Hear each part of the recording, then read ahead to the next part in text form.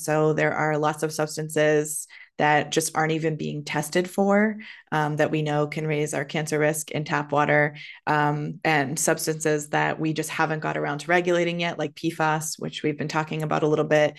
The EPA is working on drinking water standards for a couple of PFAS, but that's been in progress for years. And in the meantime, 45% of Americans have this stuff in their tap water, and we're all just drinking it. Hello, and welcome to the Art of Living Well podcast. I'm Stephanie May Potter, and I'm here with my co-host, Marnie Dotches-Marmette. We created the Art of Living Well podcast to empower you to live your happiest, healthiest, and most authentic life. Each week, we will bring you inspiring and motivating conversations covering health and wellness topics, including fitness, mindset, food, travel, product reviews, and strategies from a variety of experts, including our own bank of knowledge. We are excited to educate, motivate, and inspire you to change the way you perceive health and discover your art of living well. Get ready to feel inspired.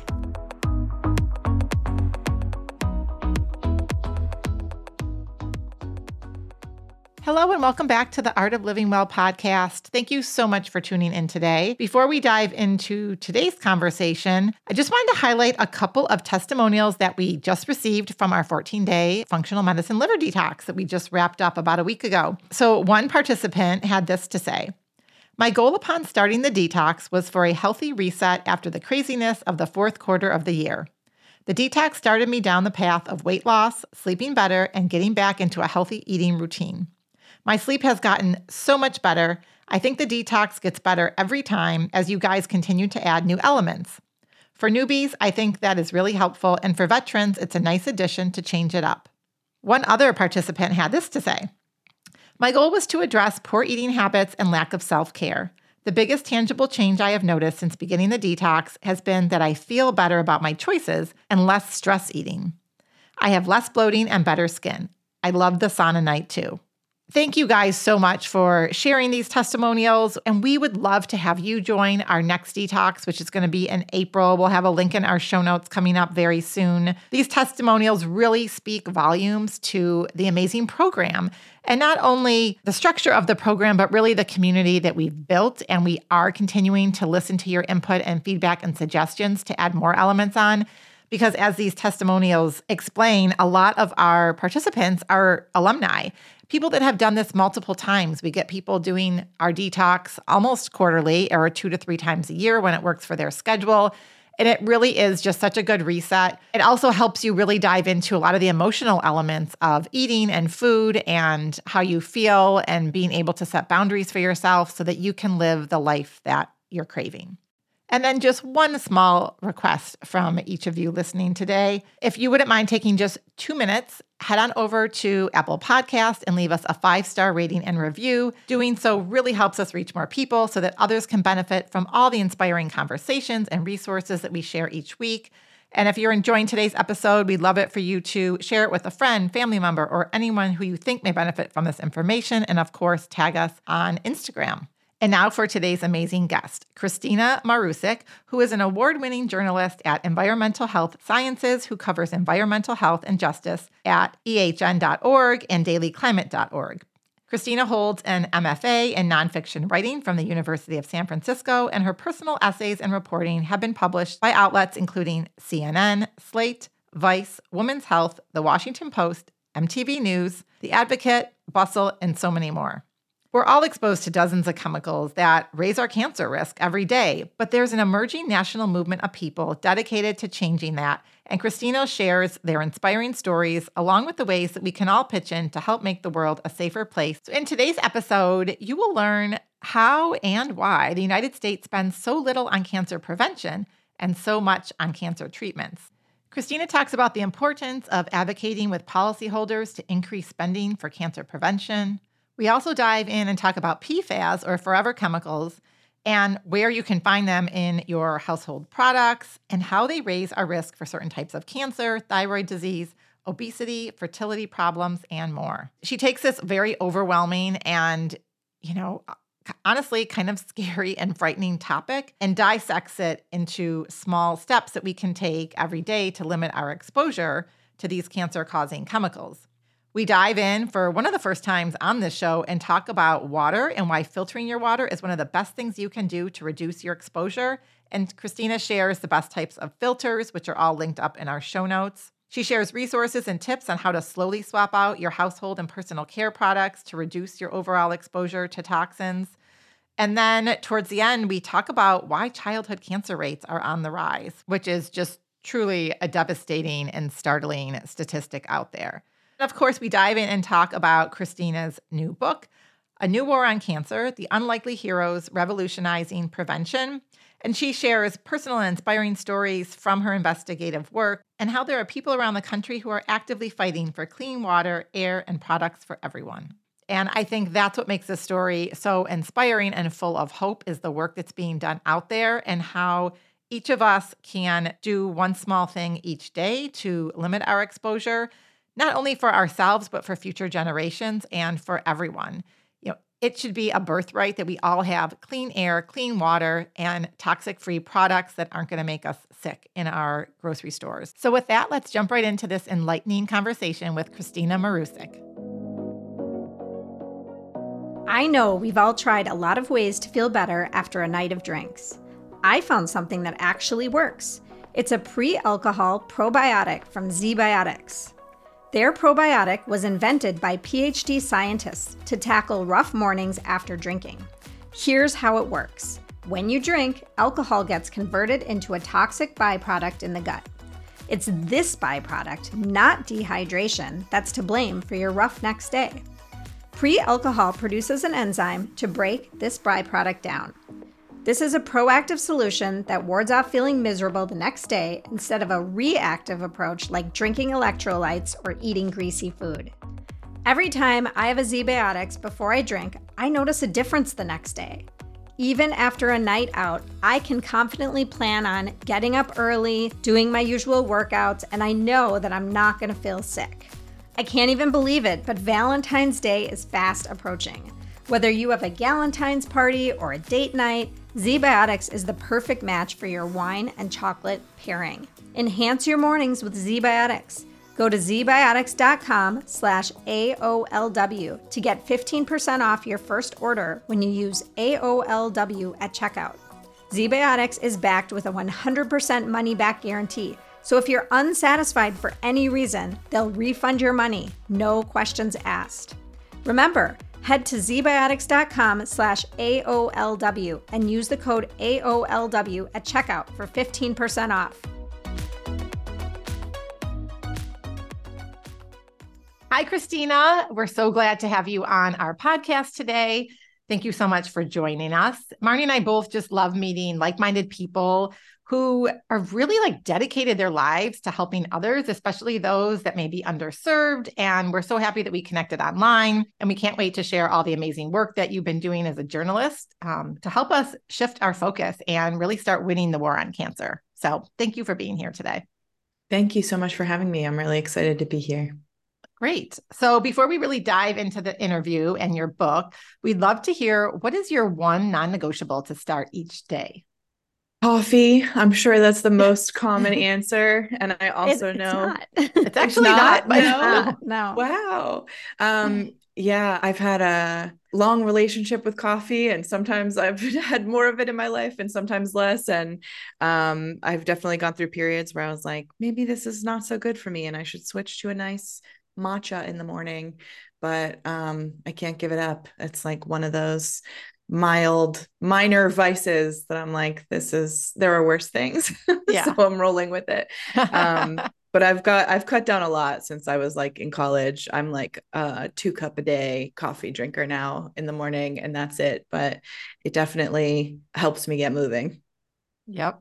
I don't drink coffee, so I can't relate, but my husband does. My husband's drinking coffee again, Stephanie. He is. But that's a different story. Interesting. Anyway. That's a topic for another day. That's a development. So Kristina, we are so interested to hear, like in a nutshell, how you became so passionate about cancer prevention and the link between environmental toxins and cancer, and then what ultimately drove you to write your book, New War on Cancer. My younger sister was diagnosed with thyroid cancer when she was 25 years old, which is Wow. very young for a cancer diagnosis. And I was 27 at the time. We're close in age and we've always been really close. And I was living abroad teaching English and trying to decide if I was going to stay another year or move back home to the United States. And when she got her diagnosis, that answered the question for me. So I moved home. It's actually why I moved to Pittsburgh. She was in law school here at the time. And I moved in with her to help out through her surgery and her treatment. And my sister is doing great. She's been in remission for more than a decade. She still lives close by and she's married and has two super cute kids who I love being an aunt to. So she was one of the lucky ones for sure. But when she got diagnosed, her doctors told us that thyroid cancer usually runs in families, that it was really rare for just one person in a family to get thyroid cancer. And no one else in our family has ever had it. No one had had it before that, and no one has had it since then. My doctors got really nervous after that happened, and I get checked regularly to make sure my thyroid levels are okay, and they've always been fine.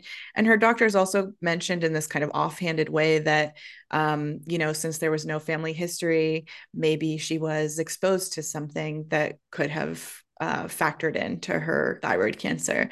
And when we pressed further about that, they didn't really have any more information to share. When we went Googling to try and figure out like what might have happened that could have caused this, we really had a hard time finding answers. And that's an experience a lot of people have when they get a Mm-hmm. cancer diagnosis like this, especially at such a relatively young age.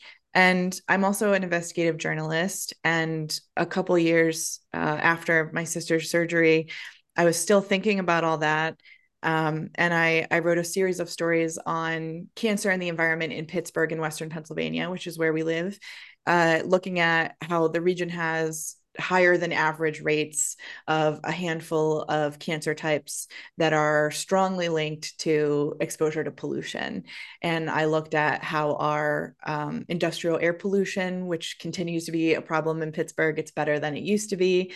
People are familiar with this kind of old-timey image of Pittsburgh being enveloped in smoke. It used to be dark at noon and people had to change their shirts because of the soot. Wow. Certainly our air is much better than that now, but we continue to have problems with industrial air pollution here. So that was a big part of the stories.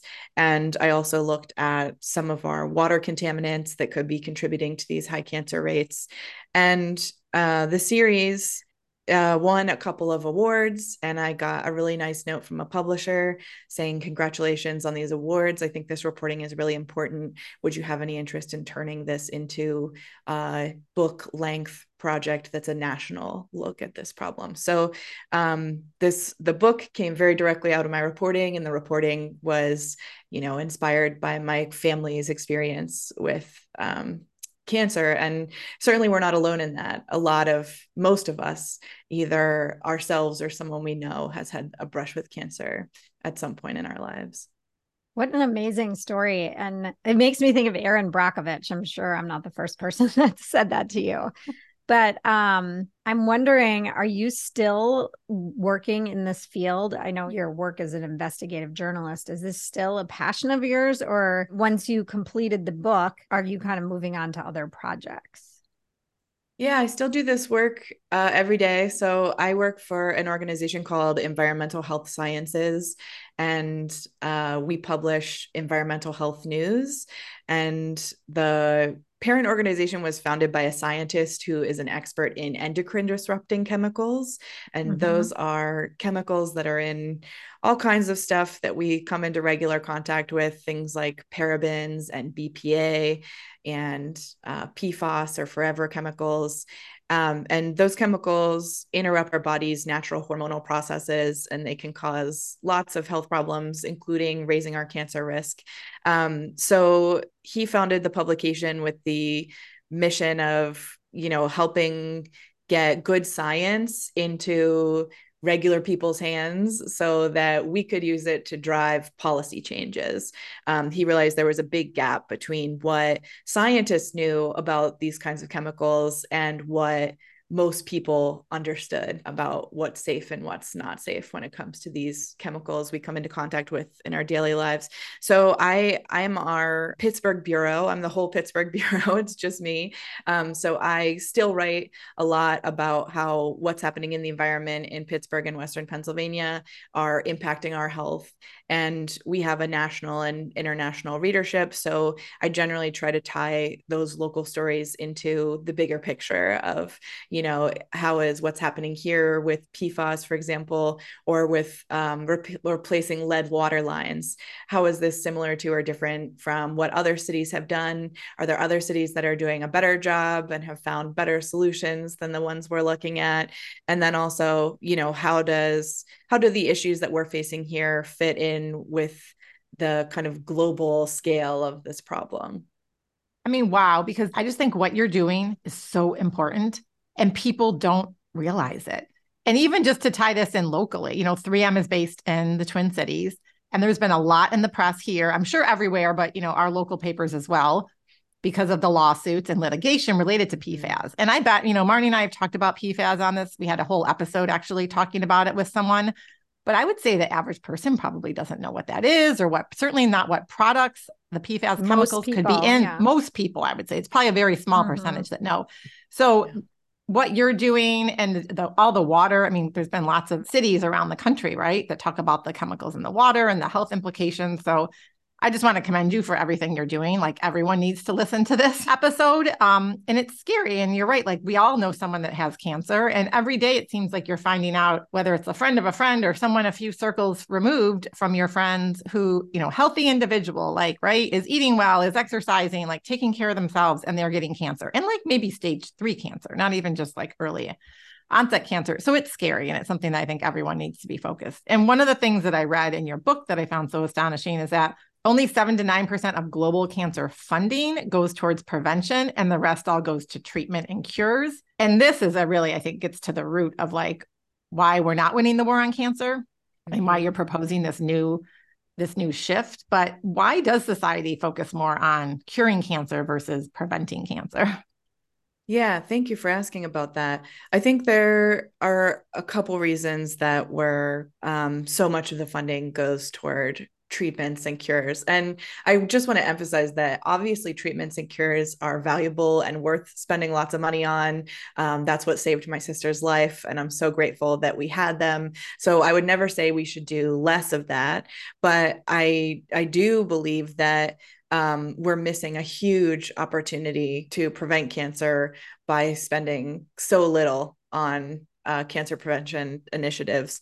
And one of the reasons it is that way is that people can make a whole lot of money on investing in cancer treatments and cures. When you look at the market projections for the global oncology market, they say that cancer rates are expected to continue to climb between now and 2040, which indicates strong growth for this market.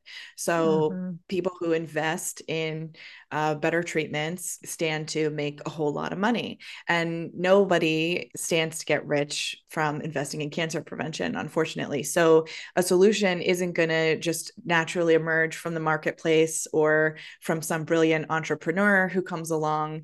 The only other option is regulations and policies and government action to try and reduce the number of chemicals we're exposed to. And then it's estimated that 90 to 95% of all cancer cases are from preventable causes, which is kind of astonishing. 90 to 95%. Very few cancers are the result of only something going on genetically. Almost all of them involve, a genetic predisposition in combination with something that happens in the environment. And that also includes lifestyle behaviors, smoking, exercise, diet. But that little 7 to 9% of funding that goes toward cancer prevention that you mentioned is almost entirely focused on those lifestyle behaviors, right? Whenever you see something or hear like a PSA about cancer prevention, it's always focused on not smoking, improving your diet, lowering stress, getting more exercise.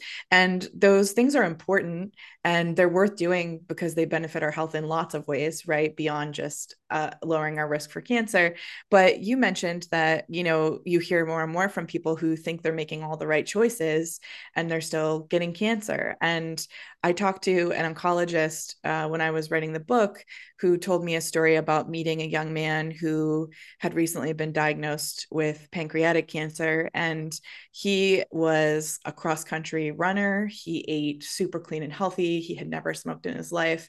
And he was furious. He felt like he'd been lied to. He felt like he'd been told that he could control his health if he made all the right choices. And that then he was learning that that just wasn't true. And so a lot of the kind of big systemic risk factors for cancer are the ones that we're ignoring and not addressing, even though addressing them could reduce cancer risk for a ton of people all at once, right? As opposed to like just telling everyone for the millionth time that they shouldn't smoke cigarettes. Well, and I also just want to point out that, I think a lot of us think that if we eat healthy and we exercise and we do all of those things, we're not going to get cancer unless you have some family history or something. And I think people don't consider those environmental factors. It's like almost so out there in the world, like, what's the word I'm looking for? It's just, it's not concrete. Like you can't pinpoint exactly what it is. And so it almost doesn't seem worth considering. I mean, I know it's worth considering, and we all three know that, but I think the general public does focus on those few things you mentioned. And as I listen to you talk, I almost feel like disheartened, because it's like, okay, if these are the things we can control, and you can't really control your city water, and you can't control the air you breathe, and you can't, it's like everything is scary, right? Like the cosmetics and the plastics, and this is leaching into this, and this is, the mattresses have off-gassing, and it's like, what in the world can we do to live a life that, potentially isn't going to give us cancer when our whole world is bombarding us with all these chemicals constantly? It's just so frustrating. And I know that legislation is the answer, right? And getting the word out there to people to even understand that all of these things are a problem, but you also like don't want to scare everybody. So it's like, how do you find that balance? And, I know you share a lot of stories in your book, and maybe you could share a story of, how we can shed some light on this and not scare so many people. Yeah, you're right. This can feel really overwhelming and really scary to learn that there are all these things that are kind of beyond your ability to exercise and eat healthy and not smoke, right? That are raising your cancer risk.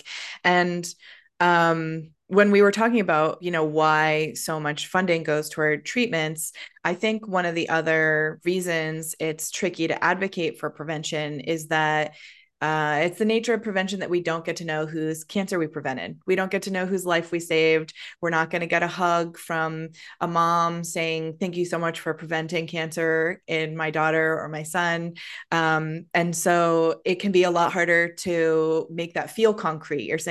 You're saying that the risks can feel abstract, but also prevention can feel really abstract. And when we talk about cancer prevention, it tends to be in terms of like long-term statistical analysis and trends and data. And that stuff is really important and really significant, but it's also harder to connect to emotionally, right? When we're asking people to help pitch in for treatments, and we can put the picture of a little boy who's battling cancer on a t-shirt and on a Facebook page, it's easy to feel empathy and want to pitch in and connect. And so that's part of the reason that my book is framed through profiles of people who have devoted their lives to this work. So when I was first learning about this issue, I also felt really overwhelmed and freaked out, and it made me feel kind of hopeless. But then I found that as I was meeting people who've made it their life's work to try and find solutions to this problem, and I learned about their work and also like the stories about their family histories and their education and what drives them in this work every day, that made me feel a lot more hopeful. That made me feel like, oh, wow, there are really brilliant people who've been working on this for decades, and they've had all these wins that helped make me and my family safer that I didn't even know about. And so I hope that readers have the same experience. I wanted to tell their stories. And so there is some data and there are some statistics and some big numbers in the book, but the book is really based in the stories of these people who are, every day working to try and make our world safer. And one of them that I find particularly moving is the story of Melanie Mead, who is a clean air activist who lives in Clairton, Pennsylvania, which is close to where I am here in Pittsburgh. And that community is home to a steel plant that regularly violates clean air laws. And the town has some of the dirtiest air in the country on a pretty regular basis as a result. And Melanie, who grew up there, her family owned farmland in Clairton for generations, like long before the steel company came to town. And then once the steel mill came to town, most of the men in her family worked there at some point, either for summer jobs or for their whole careers. A handful of the women in her family worked there too. And Melanie was one of 4 kids. And over an 8-year period, she lost all of her siblings and both of her parents to either cancer or respiratory disease or heart disease. Oh, so she was one in a family of 6, and now it's just her. She's the only person still living. And right after her parents both died, within like 6 months of each other, she found out, she attended like a clean air meeting that activists were holding in the town, and she learned for the first time about the role that pollution from this industrial site was probably, had probably played in her parents' health, and the ways it was impacting the community. Her brother had childhood asthma at a time when treatments were a lot less readily available, and he had to go to the emergency room with like severe asthma attacks a number of times. And it had never occurred to her that it might be connected to pollution from the plant. The kind of common line in the town was that those big plumes of smoke coming out of the smokestacks, that's just steam. We're told that's just steam, which is absolutely not true. Oh my gosh. They're making coke at that plant, so they're heating coal to extremely high temperatures, and those are some of the most carcinogenic industrial emissions that exist. They're linked to asthma and cancer and heart disease and all kinds of other health problems. And so after learning about this, about how bad the air pollution was and that it was all coming from this one place, more or less, Melanie became an activist, and she started I met her at a press conference when I was there covering a fire that had happened at the plant that had broken pollution controls and subjected this community to really high levels of pollution.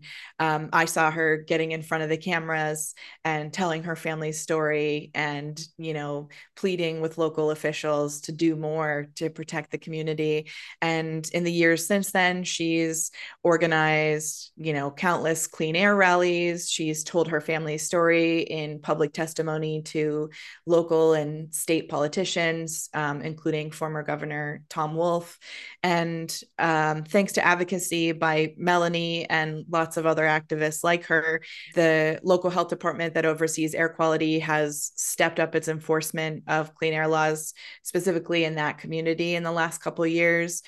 So they're issuing bigger fines, and they've enacted some new policies where if the air quality is really bad and the weather looks like it'll trap pollution close to the ground, they can require the company to reduce their emissions for a while. And US Steel in the last year shut down the 3 oldest, dirtiest coke ovens at the plant, in part because of all of this public pressure. So those changes are slow and they're not going to totally solve all of that town's problems, but It's been really meaningful for me to see that change does happen, even if it's not as quickly as we'd like. And also, I think Melanie's story is particularly moving to me because I know there are so many people like her in communities across the United States and around the world who are facing pollution in their communities, and they're up against these really impossible odds. They're battling huge corporations, and instead of just moving away, they stay and they fight for their community's right to breathe clean air and drink clean water. And so most of the other people profiled in the book are like researchers or people who lead NGOs or people who are lobbyists who lobby for better chemical regulations. And Melanie is one of just a couple activists who are really profiled in the book, but I find her story just so inspiring. She's such a resilient person, and it's so I think it feels empowering that if she can keep working on this issue after all that she's been through, then certainly I can find some ways to pitch into. Yeah, it's so moving, and it does give you hope, all these examples that you shared in the book. And there were organizations and things that people were doing that I wasn't aware of. And I do, the one point that you bring out a couple times in the book is just how, in some of these communities where, like you mentioned, this town in Pennsylvania and others, it's a lot of like poor communities that end up being closer to these plants. And, quite honestly, they may be employed at the plant. They can't just pick up and move because the air isn't clean. Like economically, that's not probably feasible. And they're underserved. Like, and they may not be able to also like buy these more expensive products that are BPA free and phthalate free and all this, right? Or the organic produce without the pesticides. So I love that you're really making this is an issue for everyone, and it has to be done at the grassroots level from a policy standpoint so that everyone is benefiting, not just those that can make those small choices. And that's only a piece of it. And I think up until now, I think we all know that policy is important, but a lot of times we're just focused on our families or what we can do individually or within our small community. And it's the hard work that you and others are doing, quite frankly, a lot harder than donating to a cancer cure, right? And just send some money or participate in a race. This is really the work, but this is really the important work that needs to be done. Thank you for saying that. Marnie and I are thrilled to share 2 new products that we've both been using daily for several months and are loving the results. Do you need better nutrition, improved energy, or focus, but don't know how? Well, Energy Bits Spirulina algae tablets are your answer. They are effortless to take and organically grown. These bits of food are 100% spirulina, which is the most nutrient-dense, antioxidant-rich, high-protein food in the world. You just swallow or chew a few tablets each morning or whenever you are tired or hungry to improve your mitochondria, your energy, your gut health, focus, and reduce your hunger and cravings. They also replace the need for caffeine. Energy Bits are safe for the entire family, and pets love them too. Maybe you want to improve your gut health, support your detoxification, or add more green nutrition into your diet. Recovery Bits chlorella tablets are the perfect solution. Recovery Bits USDA certified chlorella tablets are bits of food that strengthen your immune system, protect you from colds or viruses, remove toxins, speed recovery from a sports injury, and add vegetables and greens to your diet. This will help ensure that you're getting your greens on a daily basis. The Recovery Bits also help you enjoy better sleep when you take them before bed. I've noticed a big improvement in my sleep. I'm sleeping much more soundly, not waking up at night. And when I do wake up in the morning, I have so much energy and just feel really well rested. So if you're ready to supercharge your energy, health, and longevity, head on over to energybits.com. That's ENERGYBITS.com. Use the discount code LIVINGWELL for 20% off your entire order. Some of the researchers I talked to in the book also emphasized that even when you can afford to buy all the right products and eat organic and make all those individual choices you referred to, and even for people who have a PhD in organic chemistry and study this every day and kind of know all the stuff to avoid, they're saying that even with all those tools, I know that I can't totally protect my family from these from harmful chemicals that can raise our cancer risk because they're just so ubiquitous. They're just everywhere. So it's not just about protecting the people who don't have the capacity to make those healthier individual choices. It's really an issue where we're kind of all in this together, right? Where all of us are protected or none of us are. So with that being said, like based on your research and interviewing so many different people, what are some steps that people can actually start to take to limit their exposure to cancer causing chemicals? Yeah, so some of the easiest things you can do are investing in a really good water filter in your home. There was a study a couple years ago that estimated that 100,000 cancer cases can be attributed to carcinogens in American tap water, which is a very alarming number. Our federal drinking water regulations, for the most part, haven't been updated in 20 or 30 years. And so there are lots of substances that just aren't even being tested for that we know can raise our cancer risk in tap water, and substances that we just haven't got around to regulating yet, like PFAS, which we've been talking about a little bit. The EPA is working on drinking water standards for a couple of PFAS, but that's been in progress for years. And in the meantime, 45% of Americans have this stuff in their tap water and we're all just drinking it. So can I there are a interrupt you? couple. Can I? Yeah, I was. Can you clarify for everyone what a PFAS chemical is? Because we probably only talked about it once. Yeah. Sorry, we keep mentioning it. Yeah. PFAS stands for per and polyfluoroalkyl substances, which is a mouthful, which is why everyone just uses that acronym. And this is a class of more than 15,000 chemicals that have similar chemical properties and they don't break down naturally. So they're sometimes called forever chemicals. And because they don't break down, they can build up in soil and water and plants and animals and in our bodies and cause lots of health problems, including raising our risk for certain types of cancer, including thyroid disease, obesity, fertility problems, and risk for miscarriage and birth defects. So these chemicals are a big problem. Oh, they're also, I should say, PFAS are used to make stuff nonstick and grease proof and stain resistant. So they might be on stain proof carpet or couch, and they're used in nonstick cookware. They're used to make clothing waterproof. Recently, testing has found them in some like contact lenses and makeup and hair products. So these chemicals are very widely used, and scientists have known for many decades that they could cause health problems. But governments are just kind of becoming aware of the scale of this problem and starting to regulate them. So a handful of states have started banning these in certain consumer products, and hopefully we'll see some more legislation related to PFAS in the next couple of years at the federal level too. Okay. And can we go back to the water also for a second? Yes, thank you. So I feel like we could do a whole podcast on clean drinking water because people have so many questions about this. I have a reverse osmosis filter. I've been told that's good. I don't know if that's the best. It's so confusing. Some people use the Brita, which you can just buy at Target, but it's like at the point where like my city puts out a report every year on what's in the water, but they're not even, like you said, testing for things that we know is in the water. So the reverse osmosis is basically taking everything out of the water, right? I believe that from what I understand.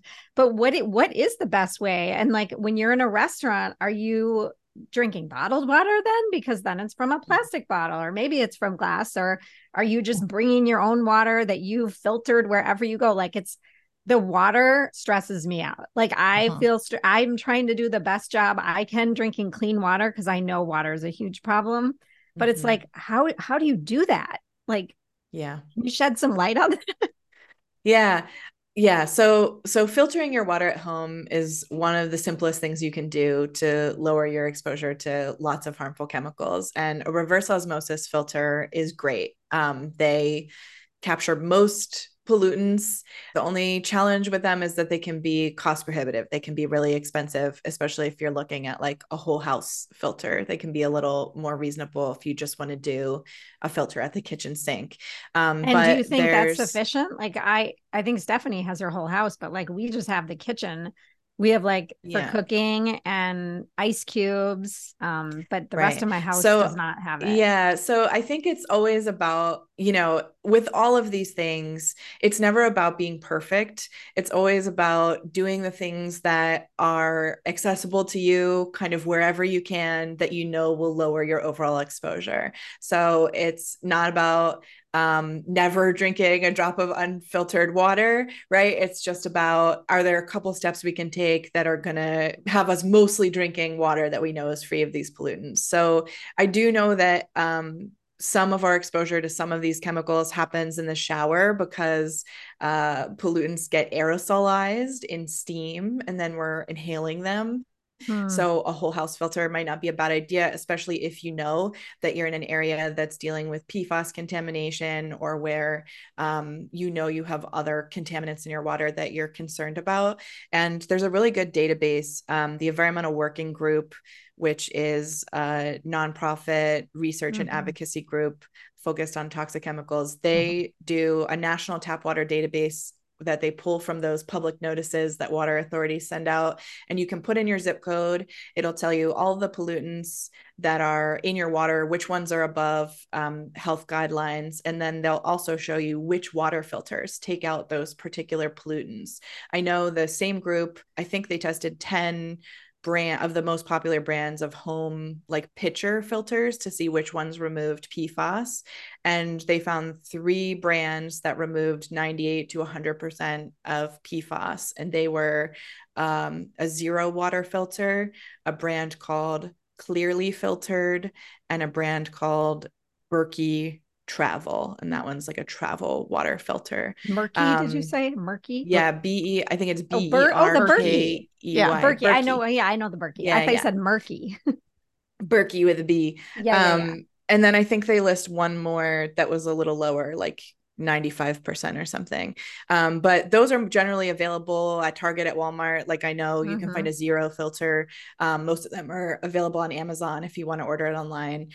So if, a whole house reverse osmosis system is cost prohibitive, or you're just not able to do it yet, then getting a good home pitcher filter is a really good place to start. Another big thing we can do is filter our indoor air, and HEPA filter works best. Mm-hmm. So we tend to think of air pollution as an outdoor problem, but Americans spend like 95% of our time indoors, and outdoor pollutants can get trapped indoors, but then also from like cleaning products and gas stoves and other like household personal care products. Indoor air pollution can actually be much worse than outdoor air pollution, especially in the winter when we're kind of sealing our houses up, at least in places where we have cold climates. So filtering your indoor air periodically can go a really long way toward helping with that. HEPA filters are best, but they can be expensive. But there's a really cool DIY version where you fit a HEPA filter, just the filter part, into a box fan. And if you Google HEPA filter box fan, the instructions come right up. And there are a couple versions of that, ranging from like a really simple one to slightly more complex ones that do a little bit of a better job or more efficient filters. And then just running those periodically once a week, overnight, on a bad air day, can really help reduce your exposure to airborne pollutants that can raise your cancer risk while you're at home. And then personal care products is another big category. And again, as we talk about all this, I always want to emphasize that it's really not fair that we all have to do this and worry about this, especially for moms who are generally making the health decisions for their families and who are busy and already have enough on our plates. So we really need to push our lawmakers to do a better job of regulating these chemicals. So it's not all up to us as individuals. And then also that, again, it's not about being perfect. It's just about doing the steps that are accessible and kind of easy for you, to kind of help reduce your overall exposure. Because it's lots of little tiny exposures over time that can add up, right? So the more we can just reduce them in various parts of our lives, the better. So when it comes to cosmetics and personal care products, it can be really tough to just try and scan ingredient lists because sometimes chemicals aren't listed. So for example, sometimes an ingredient list will just say fragrance, and fragrance can have like dozens of ingredients in it. They often have phthalates, which are endocrine disrupting chemicals that are typically used in perfume and fragrance to make them last longer. Makes sense, linger on our skin and on our hair. So sometimes stuff isn't listed. Sometimes like formaldehyde isn't usually listed in hair care products ingredient lists, but there are common ingredients in hair care products that combine and release formaldehyde when they're heated. So if you're heat styling your hair, you could be. So I find a much easier option than trying to like memorize stuff to avoid is to use, like, there are a couple of really good third-party databases and programs out there that just like verify products as non-toxic. And so instead of throwing everything away and starting over, which can feel really overwhelming, how I personally have done this is when I'm running low on something and I'm about to run out of something, I just use that as an opportunity to make a non-toxic upgrade. And there's a Chrome extension called Clearya, Clearya, that, like, if you're shopping for something, can pull up information on whether it contains toxic ingredients or not. The one I personally like to use is the Environmental Working Group's Healthy Living app. That's an app you can put on your phone, and you can scan barcodes with it, which can be helpful, but they don't always have everything you're looking at in the database. So I find it easiest to just go in there and type mascara or shampoo or whatever I'm looking for. And then there will always be a handful that they've given like their seal of approval that it's free of a list of, 100 toxic, potentially harmful ingredients. And then I just pick one that they've already stamped as okay. And if I try it and I don't like it, I try a different one the next time I'm out. And so have I think you that heard makes of, this, just want to interrupt you for a second. There's another one that I use quite a bit called Think Dirty. I don't know if you're familiar with that one. I've heard of that one. Yeah. Do you like that one? I haven't tried do. it. I like it a lot.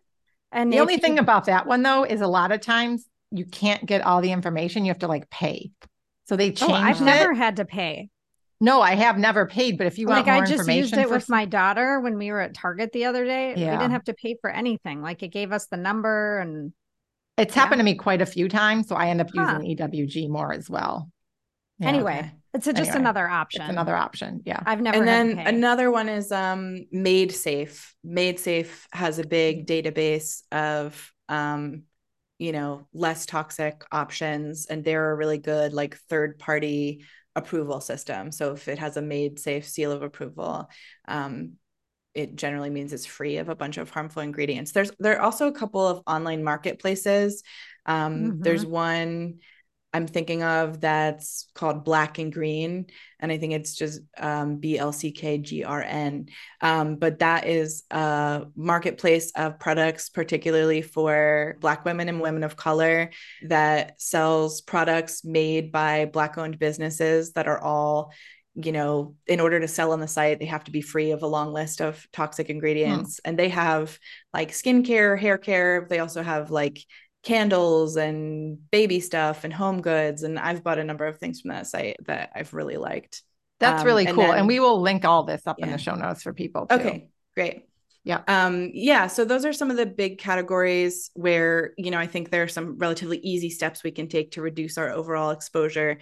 Another one that can be helpful for parents to think about is, our kids are out of the house a lot of the day. So we can be thinking a lot about what they're exposed to at home, but they may be facing potentially harmful exposures in daycare or in school.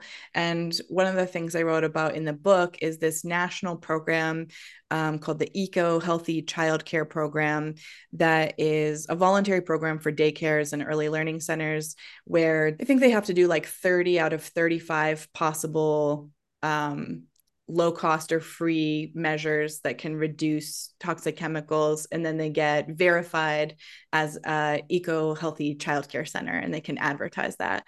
So right now it's voluntary. the people who run that program are hoping that it'll become, that if you want to be accredited, you would have to do something like that. But it's things like, minimizing the use of bleach, which can be harmful for kids. And there are a lot of sterilization requirements at daycares. So a lot of daycares, without thinking about it, just kind of regularly blanket everything in bleach, which is not great for tiny lungs and skin and bodies. So minimizing the use of bleach and finding gentler options for sterilization and cleaning. It includes stuff like, making sure you're not using lead-based paints and don't have toys that contain lead, making sure that cars and buses aren't idling. Diesel exhaust can be really harmful for kids, and it can build up in areas if there's like a line of cars waiting. It includes things like minimizing the use of pesticides on the playground and indoors. So one thing you can do is find a daycare that is certified with something like that. Although, as far as I know, this is the only program. There are a lot of good programs for elementary schools, but as far as I know, this is the only one doing this for daycares. So you could find a daycare that's certified. You could also ask your kids' daycare to get certified. You could go in and say, hey, I've been learning about this cool program and I think it's really interesting, and you could pass on some information. And then, if your kids are in elementary school or up, the EPA has a really good healthy schools program that has a lot of these same kinds of tips and guidelines and options for school boards to make sure that kids aren't being exposed to harmful chemicals while they're in school. Okay, this is so awesome. Like, what a great resource. And I know we're starting to run out of time, but one question I really wanted to talk about, or topic I wanted you to discuss a little bit, is just the fact that I came across when I was researching for this interview today with the alarming rates of childhood cancer. And just you brought up kids, and it just triggered this in my head. Like, why do you think so many children are so vulnerable to cancer than ever before? A lot of times it's like things that we do later, like the smoking or the drinking or the not taking care of yourself. But like, that's clearly not the case for all these young kids. Right. So all those lifestyle behaviors we've talked about aren't factors for kids, right? They're not smoking, they're not drinking, they tend to like exercise. Parents might be smoking and drinking during pregnancy, but over time, the percentage of parents who do that has decreased as awareness of the risks of those things has increased. But childhood cancer rates have been steadily climbing since we started collecting data back in the 70s. So over the last 50 years, the charts for childhood cancer just go diagonal across the page. And there are lots of potential reasons for this, but one of the things that has changed in the last 50 years is the quantity of endocrine disrupting chemicals and carcinogens that we're all exposed to on a regular basis. So, there's a really smart pediatrician and epidemiologist named Dr. Phil Landrigan, who wrote the foreword in my book. And he basically says, like, kids are the canaries in the coal mine here. So kids are more vulnerable than adults are to these kinds of exposures.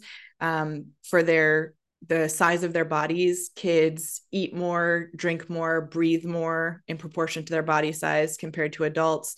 They also are still developing their most complex bodily systems, and that requires healthy hormonal systems, and it requires, many intricate steps to happen all in precise order. So if something gets into their bodies that disrupts any of that, it can create problems, including elevated cancer risk.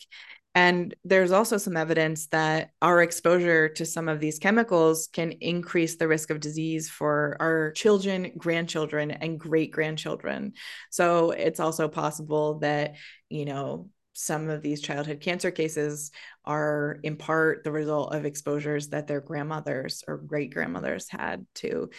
Is that to interrupt you, but is that because when they're carrying during pregnancy, they're exposed to certain things and then it's being passed down through the baby? Or so this research is all kind of new, but I believe the thinking is that some of these exposures can cause like genetic changes and genetic mutations that are passed down that can increase the risk of disease. Yeah. So, and again, that research is all pretty new. And initially it was just animal studies that showed that, but more recently, there was a study that looked at the pesticide DDT before it was banned, and found that among women who were exposed to DDT, their granddaughters had higher risk of developing breast cancer in adulthood than Wow. right. So it was like a multi-generational study, and it was kind of the first to say, hey, we think that some of these risks can be multi-generational and we should be thinking about that. And certainly that's true of endocrine disrupting chemicals too, that there are concerns about multi-generational effects. So, because kids are more vulnerable to these exposures, because it looks like maybe some of these risks are getting passed down, and because children also, because they're not fully developed yet, they're less capable than adults of, eliminating toxic substances that make their way into their bodies, because, not this bodily systems that do that just aren't fully formed yet.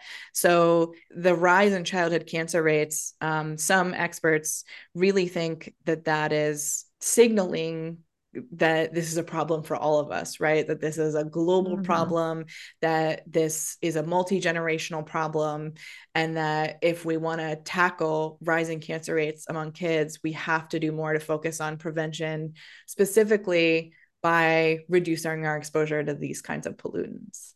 And I know before we jumped into this question, you were talking about the ways that we can do that. And I think we covered 4 of them. Will you share with our audience the 5th one? One other thing I write about in the book that we can do to help minimize our exposure to these chemicals is thinking about healthy building materials. So this is a category that I think a lot of us tend not to think about, but the materials used to build our homes and our schools and our offices and the buildings where we spend our days, a lot of the materials that go into building these structures are hazardous. And sometimes some of them can off gas, and residents' health can be affected, but also it's important to think about, the health risks kind of all the way through the supply chain. So if we're using something like formaldehyde in building material, formaldehyde is a known carcinogen, and then it's exposing workers at the plant, people in the community at the plant that manufactures formaldehyde. It's potentially impacting contractors when they're using materials that are treated with formaldehyde. And then it's potentially impacting people who are spending time in these buildings. And then eventually, when, if a building is demolished, then those chemicals can still hang around. They can get into the soil and into a landfill and into groundwater. So there's this whole life cycle for the materials that we use in our buildings, and we can have impacts as just like residents of a house where these chemicals are used, but it's a much bigger challenge than that. And there are some programs that are working to increase transparency about these products. It's really tough because when you go to buy like paint or something, they don't require an ingredient list in the same way that cosmetics do. So it can be really tough as a consumer to pick something healthy. And it can even be tough if you're a contractor or an architect who wants to use healthy building materials.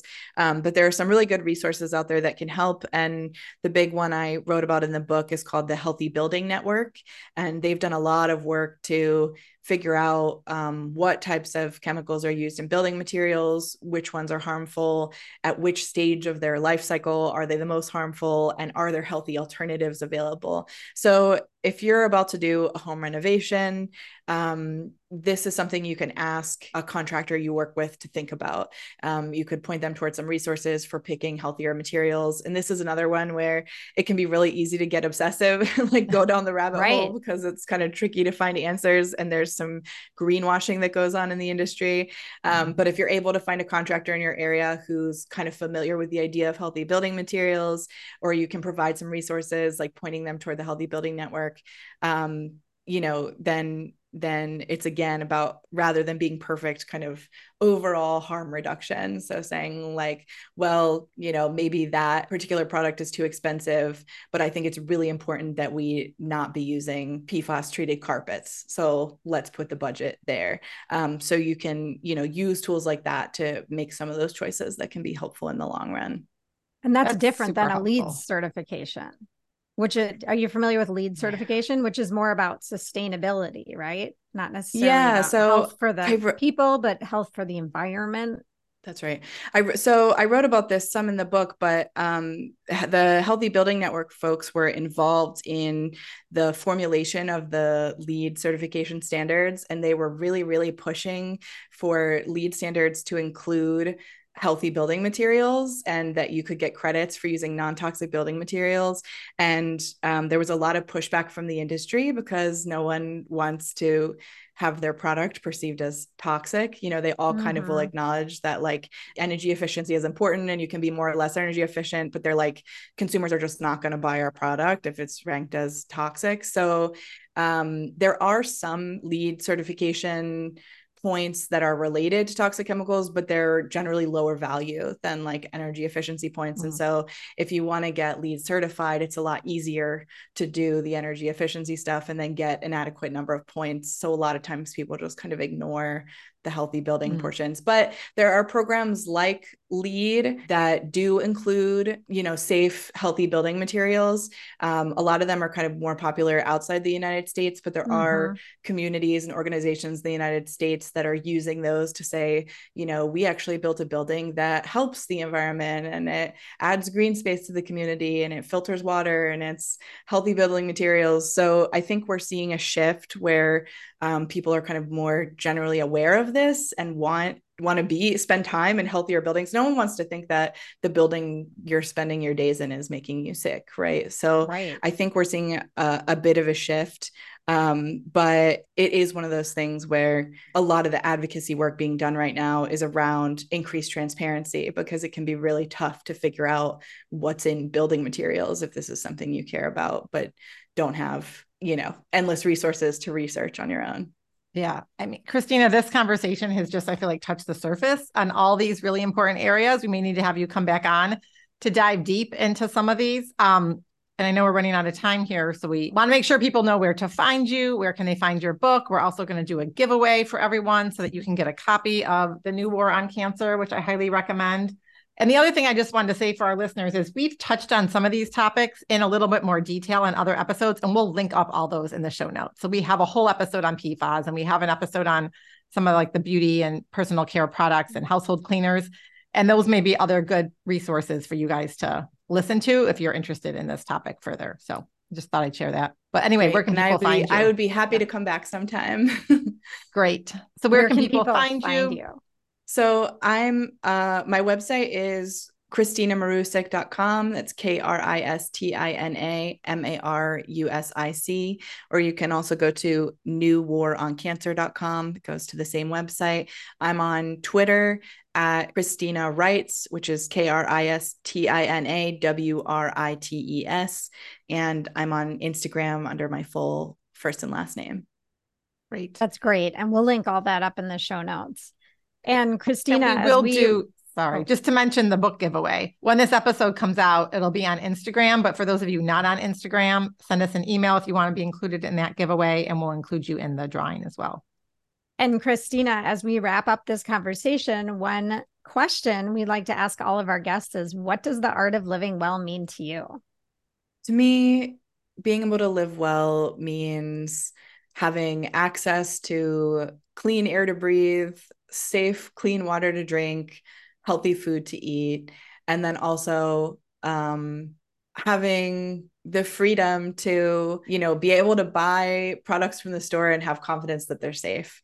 To me, that would take us a lot closer to letting everyone be able to live well. And that feels like a bare minimum. I think there's a lot more to living well than that. I think, living well to me also means living a life where I spend lots of time with my loved ones and the people I care about most are able to live happy, healthy lives. And I think having a safer world would get us all a lot closer to that. It seems like that should be so simple, right? Like Amen. Clean air, clean water, clean food, like the basics, yet we've messed it all up. We have to, we have to go back in history. We literally have to go back in time. Untangle the mess and put it all back together. Yeah. I know. It's easy to think that, isn't it? You're like, oh, wait, when we were just like nomads, we had all of that. Right. Yeah. Yes, totally. So it's like with so many advancements, we've gone backwards in so many ways, but thank you so much for sharing. This has been so enlightening, and we're not trying to scare anybody. We just want to bring awareness to this really important topic, and know that as consumers, you know, like Stephanie often says, when you make your purchases, you're letting the companies know which companies you want to support and you don't want to support. So keep that in mind. Vote with your dollar. Yeah. And I would add to that, when you're shopping with your dollar, if you take a few extra minutes just to tell both companies why you made the switch, you can really amplify that impact. Companies really rarely hear from consumers anymore. And so especially if you do it in a public forum, like on social media, but even in an email, if you say, hey, I've used this hand cream for my whole life, it's always been my favorite hand cream, and I'm going to stop using it because it contains harmful ingredients, they tend to really take note of that. So you can amplify the impact of shopping with your dollar by taking a few extra minutes to let both companies know why you made the switch. You know what? Thank you for mentioning that, because I did read that in your book and I've heard that before, and I'm not good about doing that. And honestly, sometimes on social media, I feel like I don't want to bash the company. Like, I give the props to the company whose brand I'm using, but I don't want to like either be judging other people that use the brand. But you're right. Actually, it's more, they don't want that publicity. So maybe I will start to kind of do that. But you're right. Send a quick note. You know, there's probably a form. Yeah, even in a private email, I think, you know, they tend to take note when they start hearing that kind of stuff. Yeah. Thank you. There's so much good information and lots of tips for everyone. So, well, it was so nice to meet you, and thank you for coming on today. And we wish you enjoy the weather you're having. Have a nice day. Thank you. Yeah, it was so nice to meet both of you too. Thank you for such thoughtful questions. I really appreciate it. Well, you're welcome. Have a great one. You too. Thanks. Thank you so much for listening to the Art of Living Well podcast. We are so grateful that you joined us today. If you enjoyed this episode, please share it with a friend or anyone else you think may benefit from this information. We'd love for you to subscribe to our podcast, leave us a review, and tag the Art of Living Well podcast on social media. If you want more inspiration in between episodes, you can find us on social media at theartofliving_well on Instagram and Facebook, where we will share snippets from our daily lives and our journey to living well.